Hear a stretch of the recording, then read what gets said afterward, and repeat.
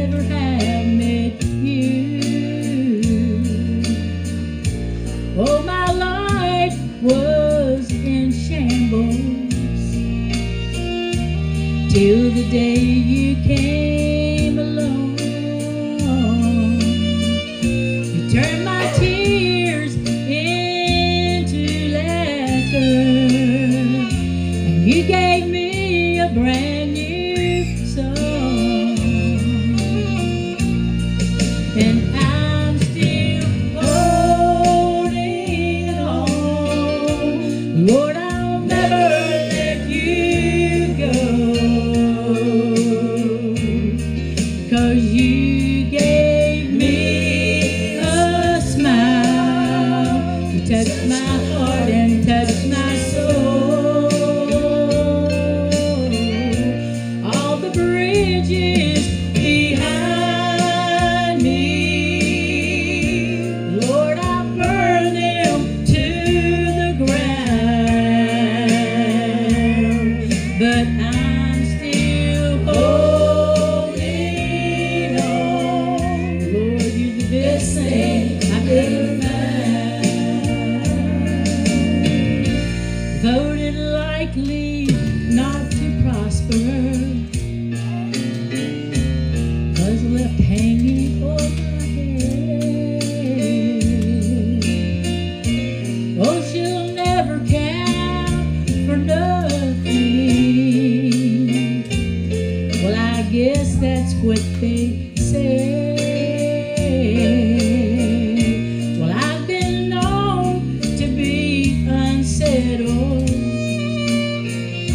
I never stayed around too long. But you're the treasure I've been searching for. And Lord, I'm still holding on. I'm still holding on. And Lord, I'll never let you go, 'cause you gave me a smile. You touched my heart and touched my soul. All the bridges behind me, Lord, I burn them to the ground. But I'm still holding on. You're the best thing I've ever found. All the bridges that's behind me, Lord, I burn them to the ground. But I'm still holding on. You're the best thing I've ever found. I'm still holding on. You're the best thing I've ever found.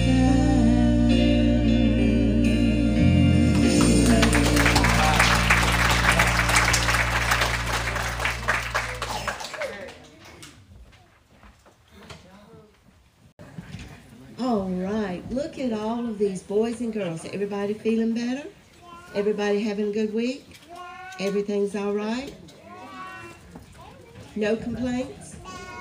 None at all? Well, I sure love your boots that you've got on today. And you've got boots? Daddy bought them for you. You've got such an awesome, wonderful daddy. It is, I am so proud of you. Yes, you are great. You are great. Oh my goodness, wait a minute. I'm sorry, forgive me. Hold on, hold on. Forgive me, I'm sorry, I thought it was off. Hello? Yeah, we're here in church, and I've got maybe a dozen boys and girls here. Oh, you already knew that? Okay. Well, oh my. And tell them that you love them, and you're always with them, and you're always watching over them, right? All right, God, I'll do that. Thank you. I love you. Thank you. Bye. That was God calling. That was God calling. And he knew that you were here with me.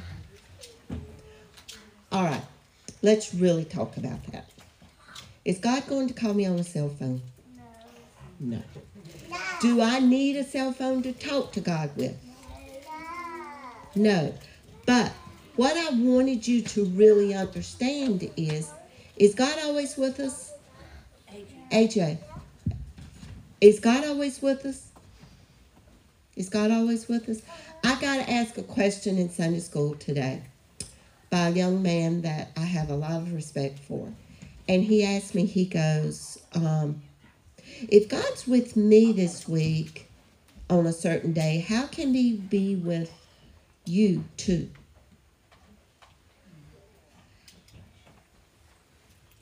God can do anything. God can be with 1 billion different people at one time.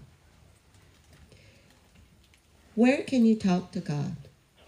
We don't need the cell phone to talk to him. Where do we talk to God? Where do you talk to God, lady? To pray. We pray. What else can we do? What else do we do? Where can you talk to God? We obviously talk to him here in church. Where else can we talk to God? At home. At home? Where else? Where else? At teen church. At teen church? Where else can we talk to God? At home. Home? Where else? School, maybe? School? Outside for school. Outside? What if I just said that we could talk to God anywhere and any time about anything? Yes. We can talk to God anywhere, anytime, about anything. I have found that sometimes I can be sound asleep. Wake up, that's it. I'm awake. Can't go back to sleep. No. Could that be God knocking on my door to talk to him? Yeah. I promise you, I've said a lot of prayers this week in the middle of the night. And I pray for you, and I pray that you have an awesome week. Some of you have been sick. I am so thankful that you're back up feeling good, feeling a lot better. But let's keep in mind one thing. The Bible even tells us in Psalms, the righteous cry out, and the Lord hears them. If we cry out and if we talk to God, is he going to hear us? Yeah. He's going to always hear you. He's going to always hear you. If you have something on your mind, God wants to hear from you. God wants to hear from you. And it doesn't matter when, where, or what the subject might be. If there's something you can't talk to your mom and dad about, or your teachers or your friends, can you talk to God about it? Yeah. Yes, you can talk to God anywhere, anytime, about anything. Yeah. And do I need this to talk to God? Yes. No. I don't need a cell phone to talk to God. God doesn't even have a cell phone. He doesn't have a cell phone. He hears our prayers. He hears your prayers, yours. He hears everybody. And just like I told the young man in Sunday school today, he can answer all of our prayers, 1 billion different prayers at one time. Because God is God and God can do any and everything. Okay? All right, let's pray. Let's pray. Our Heavenly Father, I am so very thankful that you can hear us all at the same time. I am so thankful that we can still pray and come to be together as Christians here at church in a safe place. I ask you to please watch over these boys and girls, and dear Lord, I don't care if it's in the middle of the night, in school, wherever it might be. If they need to talk to you, dear Lord, I pray that they will remember that they can talk to you anywhere, any place, about anything. God bless them and God bless their families. For it's in your precious name I pray. Amen. In mind, if you'll turn to Colossians chapter 1. And I'm going to break up 24 through 29, at least into one more sermon after this. I was noticing some stuff as I was studying that just gets me excited and makes me want to call those things out. But this morning, guys, I want to talk to you about the secret. Ernie, are you going to do the offering at the end? The love offering. Oh, gosh, that is a great question. That's fine. I mean, I don't want to break your train of thought. But... Yeah, let's... Yeah, let's do it at the end. And I need people keeping me straight, so thank you. So we'll do that at the end. All right. Thank you, Jenny. There's a secret or a mystery that this passage talks about. And guys, I'm telling you, it gets at the very heart of what Paul's letter to the Colossians is all about. But not only that, it gets to the very heart of what Christianity in general is all about. And so I've been excited about getting to this point for a while, and I want us to really hunker down and put our thinking caps on when we dive into this, because if we as a church need to make sure that all that we do is centered around the very heart of Christianity, then this actual teaching that Paul is giving here is of utmost importance to everything we do here. This is the very heart of Christianity, and I think if we grasp onto this, it'll not only change our personal lives, but it'll change the corporate life, the corporate body life that we have together as a church. So looking back at verse 24, I want to get us started, and we're gonna mention a few things that are going to remind us of last week when we talked about afflictions and persecutions and struggles. But it says, Paul's saying here, "Now I rejoice in my sufferings for your sake, and in my flesh I do my share on behalf of his body, which is the church, in filling up what is lacking in Christ's afflictions." Now, I want y'all to understand that I lost my New King James Version Bible somewhere in transition. So I'm using my New American Standard this morning until I can find my New King James. So I hope it doesn't mess you guys up too much this morning.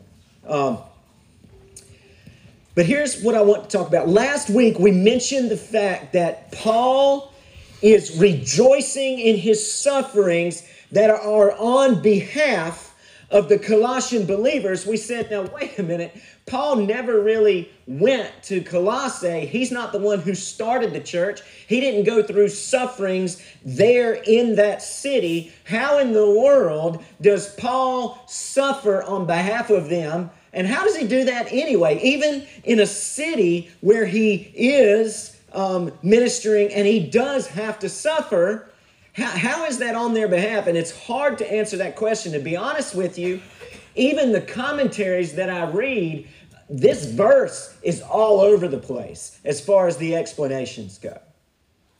Now, I want us to understand several things. Number one,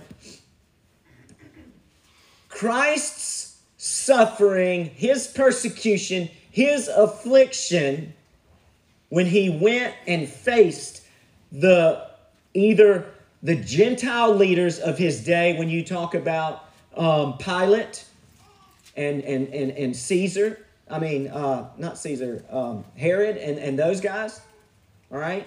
When he faced those political leaders, but not only that, the religious leaders of his day, the Jews who were in opposition to him, he completed everything that the Father gave him to do. As a matter of fact, when he was on the cross, he actually said tetelestai. And in the language that he was using, that means it is finished. And so when Paul says, I'm completing what is lacking in Christ's sufferings, it has nothing to do with the fact that Christ did not suffer enough. He suffered everything to the nth degree, as we've already discussed in here. and bought us our salvation, our reconciliation with the Father, as we discussed in Colossians, 20, 21, 22, and 23. Right? So Paul's already talked about that. There is nothing lacking in Christ's afflictions. But last week we said that Christ promised that if we follow him and all the opposition that he would face, we would see it as well. If we truly latched on to what he was doing and became a true follower of him, we would be persecuted because he was persecuted. And I think that's a lot of what Paul is getting at here. There's a lot of other explanations that I found as I'm reading commentaries, but I think to keep it pretty where it needs to be, that needs to be our explanation. And I also shared last week how there was another explanation for how Paul is actually ministering to the Colossians and the suffering that he has to go through, as well as the fact that when you and I see somebody suffer and hang in there and show their commitment to the person of Jesus Christ, how much does it encourage us? I mean, it really encourages me. And that's one way in which the Colossians, if they are hearing about what Paul is facing, and then he's standing and he's continuing to believe and he is continuing to preach and proclaim in the face of everything that he is facing, that is a reason for them to hang in there. And remember, we've just got through a passage of Scripture where Paul says, if you are locked in to the gospel and you remain true in the faith, then the blamelessness and the being without accusation that God is looking for will be yours. And so we're talking about a faith that actually hangs on when it's tough. And so when you see somebody else hanging on when it's tough, it spurs you on to hang on when it's tough. Now, there's another reason I think that Paul is saying his sufferings will be for their behalf. We're not going to get to that this week. Hopefully the next time when we're together, we'll pull that out.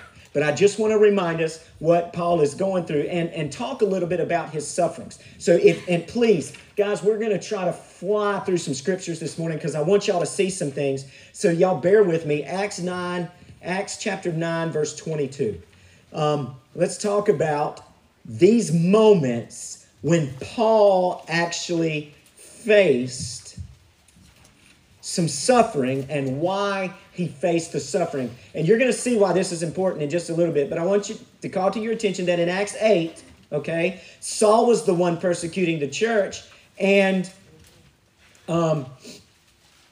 Acts 9 is when Saul met Jesus on the road to Damascus. We heard that song this morning. We also heard the one about needing Jesus that the choir started off with.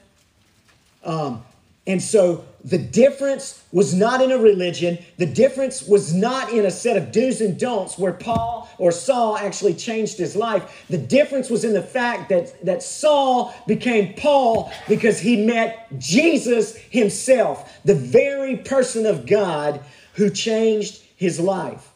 All right, so in verse 22, I think, as I said before, it says, once Saul began preaching, and Ananias prayed so that he can receive his sight. It says, Saul kept increasing in strength and confounding the Jews who lived at Damascus by proving that what? Jesus is the Christ. He's the Messiah. And that's been our central message of Colossians from day one. Okay? And so Paul's message at Damascus immediately almost after he met Jesus was telling people, wait a minute, this Jesus that I met, he is the Messiah, right? And then verse 23, when many days had elapsed, the Jews plotted together to what? To kill him.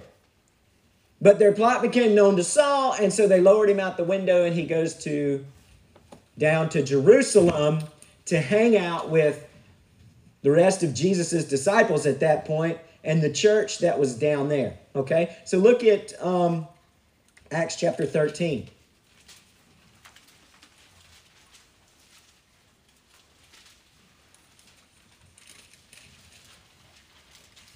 Or wait a minute. Let me make sure look at verses 26 to 29 of Acts chapter 9 first. I'm sorry.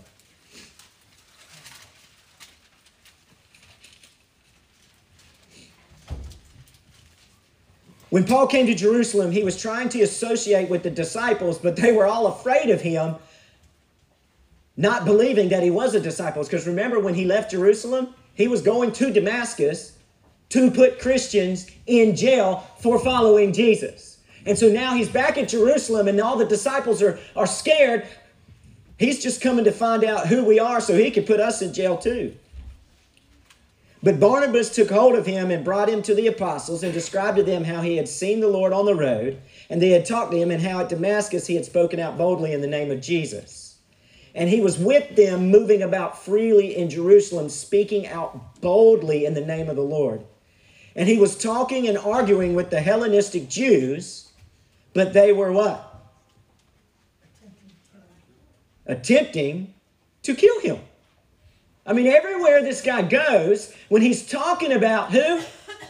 Jesus, everybody wants to kill him. All right? So when they learned about it, they sent him up to Caesarea and sent him away to Tarsus, which was like his hometown. Okay? So now in Acts chapter 13, verse 14. Acts chapter 13, verse 14.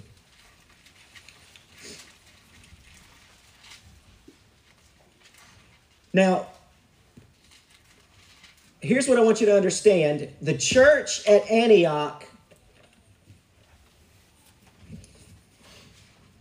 was growing, and Gentile believers were coming to faith in Christ, and the Holy Spirit was moving, and Barnabas went up there to check things out, and he went to Tarsus, and he got Paul and said, Paul, you got to come over here. You got to help us teach these believers. You got to help us work with the Holy Spirit and what he's doing here. And so as Paul and Barnabas are working together, there were some prophets in the church, and the Holy Spirit was moving, and they said, we want you to set aside Paul and Barnabas for the work which I've called them to do. And so the church laid hands on them, and Paul and Barnabas were sent out as missionaries. And so on their first missionary journey, they're traveling through Cyprus, the island of Cyprus, and then they come up into the Galatian region, and they're hitting a few cities as they go into the Galatian region. In verse 14, going on from Perga, they arrived at Pisidian Antioch, and on the Sabbath day they went into the synagogue and sat down. After the reading of the law and the prophets, the synagogue officials sent to them, saying, Brethren, if you have any word of exhortation for the people, say it. Paul stood up and motioning with his hand said, Men of Israel, and you who fear God, listen. The God of this people, Israel, chose our fathers and made the people great during their stay in the land of Egypt. And with an uplifted arm, he led them out from it. For a period of about 40 years, he put up with them in the wilderness. When he had destroyed 7 nations in the land of Canaan, he distributed their land as an inheritance, all of which took about 450 years. After these things, he gave them judges until Samuel the prophet. Then they asked for a king, and God gave them Saul, the son of Kish, a man of the tribe of Benjamin, for 40 years.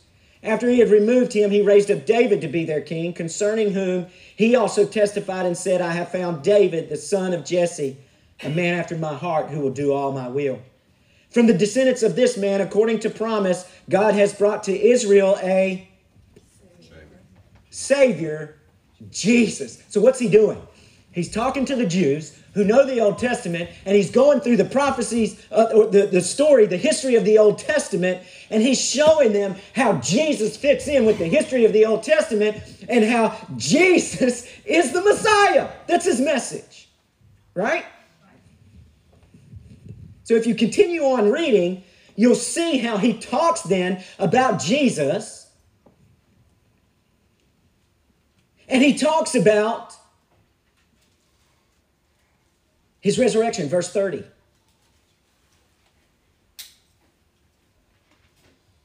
Verse 32, we preach to you the good news of the promise made to the fathers, that God has fulfilled this promise to our children, and that he raised up Jesus, as it is also written, you are my son, today I have begotten you. All right? Jesus is raised from the dead.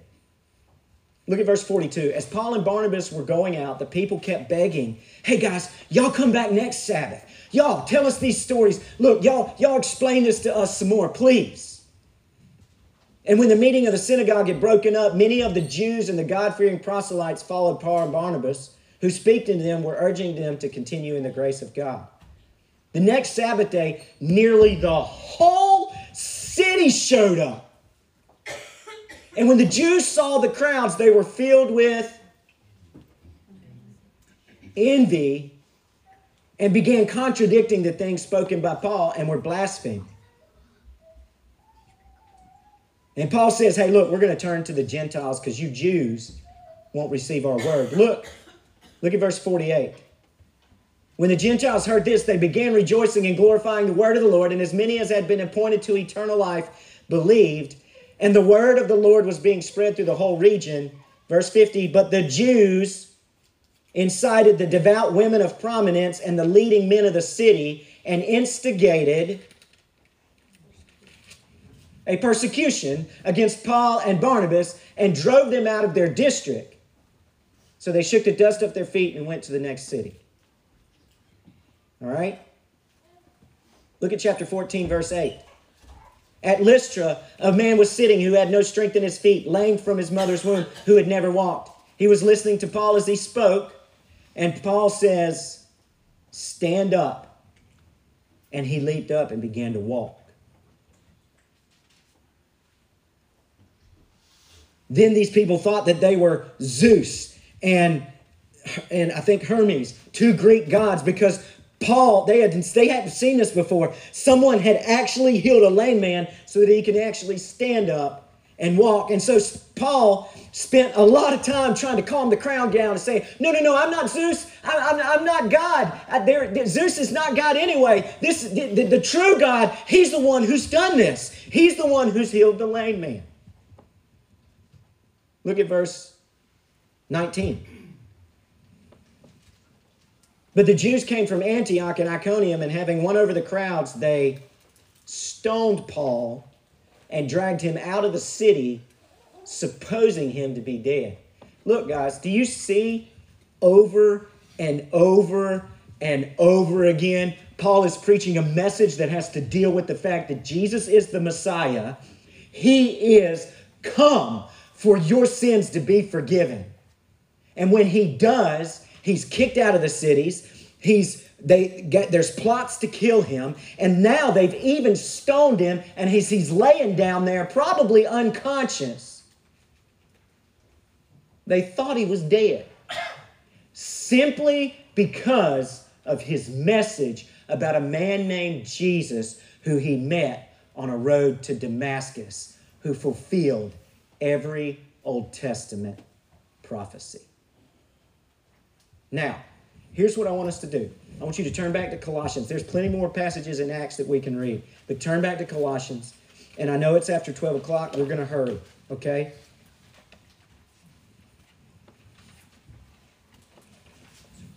Paul says, I rejoice in my sufferings on behalf of his body, on Christ's body.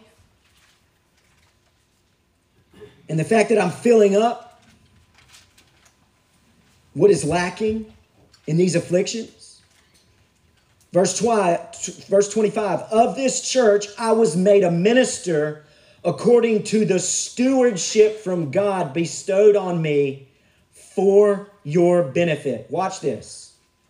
So that I might fully carry out the preaching of the word of God. All right? So pay attention here. That word stewardship is really like administration or management. So God, as the manager, had a plan. And Paul says, according to God's plan, I was called not only to be a deacon of the gospel, a servant of the gospel. I was called to be a servant of God's body, the church.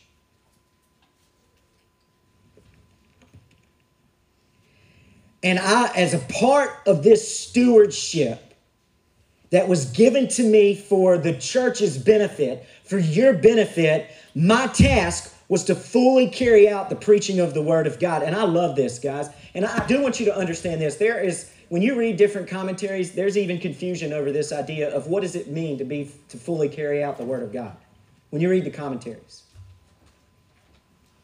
And I'm going to tell you guys what I think.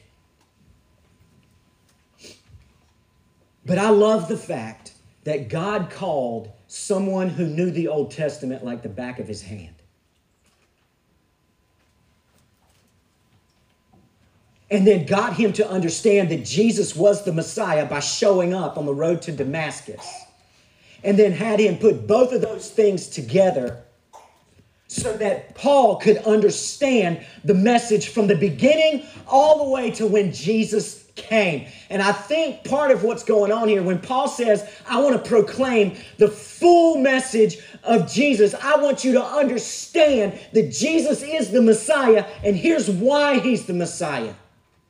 And look at all these prophecies of the Old Testament. Look at what God has been planning. Look at what God has been up to. Now, here he is. And I want you to understand this whole message so you're not just getting part of it. It's not just something that is just a side thing. It actually grips every bit of who you are so that you jump in with both feet. And that's actually what he wants to happen. If you read the rest of what's going on up to verse 29 and even beyond, you'll see that's his heart. You'll see it. That he can fully carry out the preaching or the proclamation of the Word of God. Now, this Word of God, what is it? It is, verse 26, the mystery which has been hidden from long, long ago, past ages, in the beginning, and generations. So what's that mystery that's been hidden from way long time ago all the way until now? Remember when we looked at Genesis 3:15? Remember we looked at that? When Adam and Eve sinned and they took of the tree they weren't supposed to eat from, and Jesus was cursing the serpent, and he said, the offspring of the woman will crush your head, but you will strike his heel. There's been a hidden mystery from that point all the way up until the time Jesus came. And now Jesus has come and he's shown up to Paul, and Paul has looked at the Old Testament and he's going, whoa, there it is. It's the mystery, and it's now being revealed. Jesus is the center of it all. Amen. He's the rescuer. He's the one that was promised way back then, and he's come now. That is the mystery which has been hidden from the past ages and generations, but has now been manifested, revealed, shown to his saints. It was only revealed, listen to me, at this point. Well, shortly before this point. To those that were following God, right? Following Jesus. But that's all about to change. That's all about to change, right?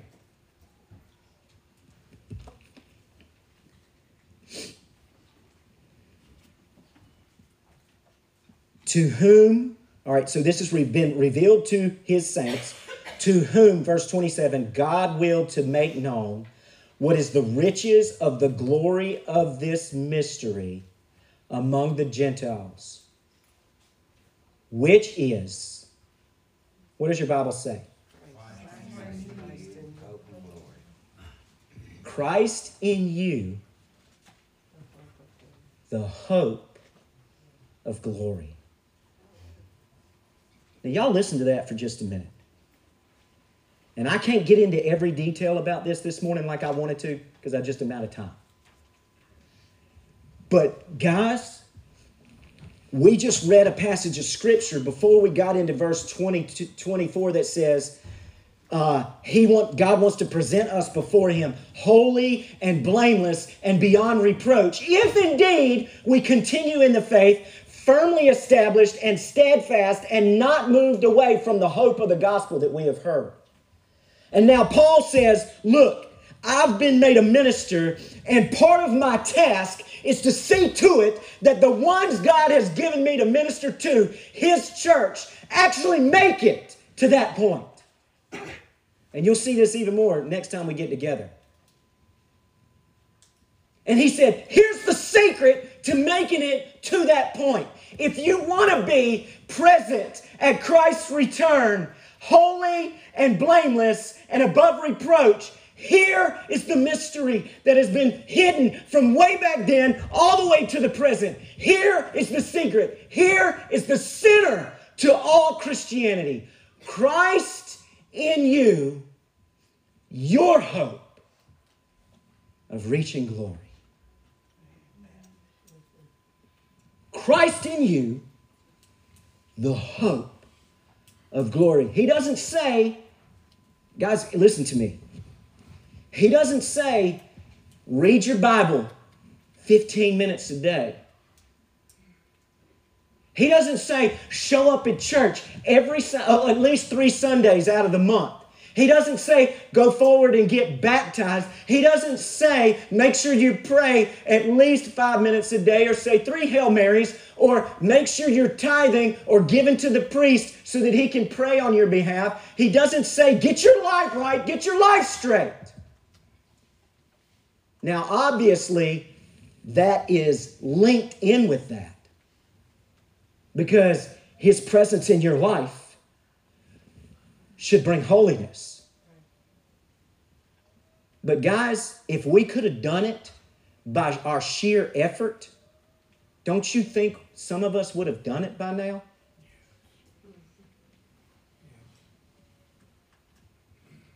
The whole deal, all of Christianity is wrapped up in the statement, Christ in you, the hope of glory. Bottom line, you turn to a person, not a set of do's and don'ts.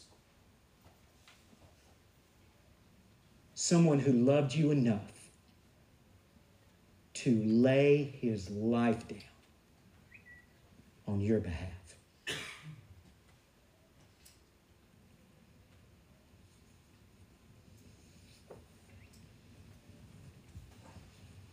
Today, we're ready. Guys, thanks for sticking with me this morning. Thanks for sharing testimonies. Thanks for singing songs that point to a personal relationship with Jesus and not a tradition or a set of do's and don'ts. I was reminded this week to look at my own love for Jesus. And that's one of the things I told y'all way back last two Julys ago, or two Mays ago, actually. That one of the things God was working with me is my love for him and my love for others. And I'm not where I need to be in that. But what about you?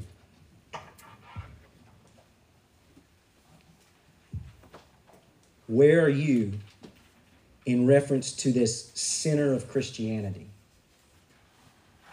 In reference to your relationship with the person of Jesus Christ. Now's your chance to think about that.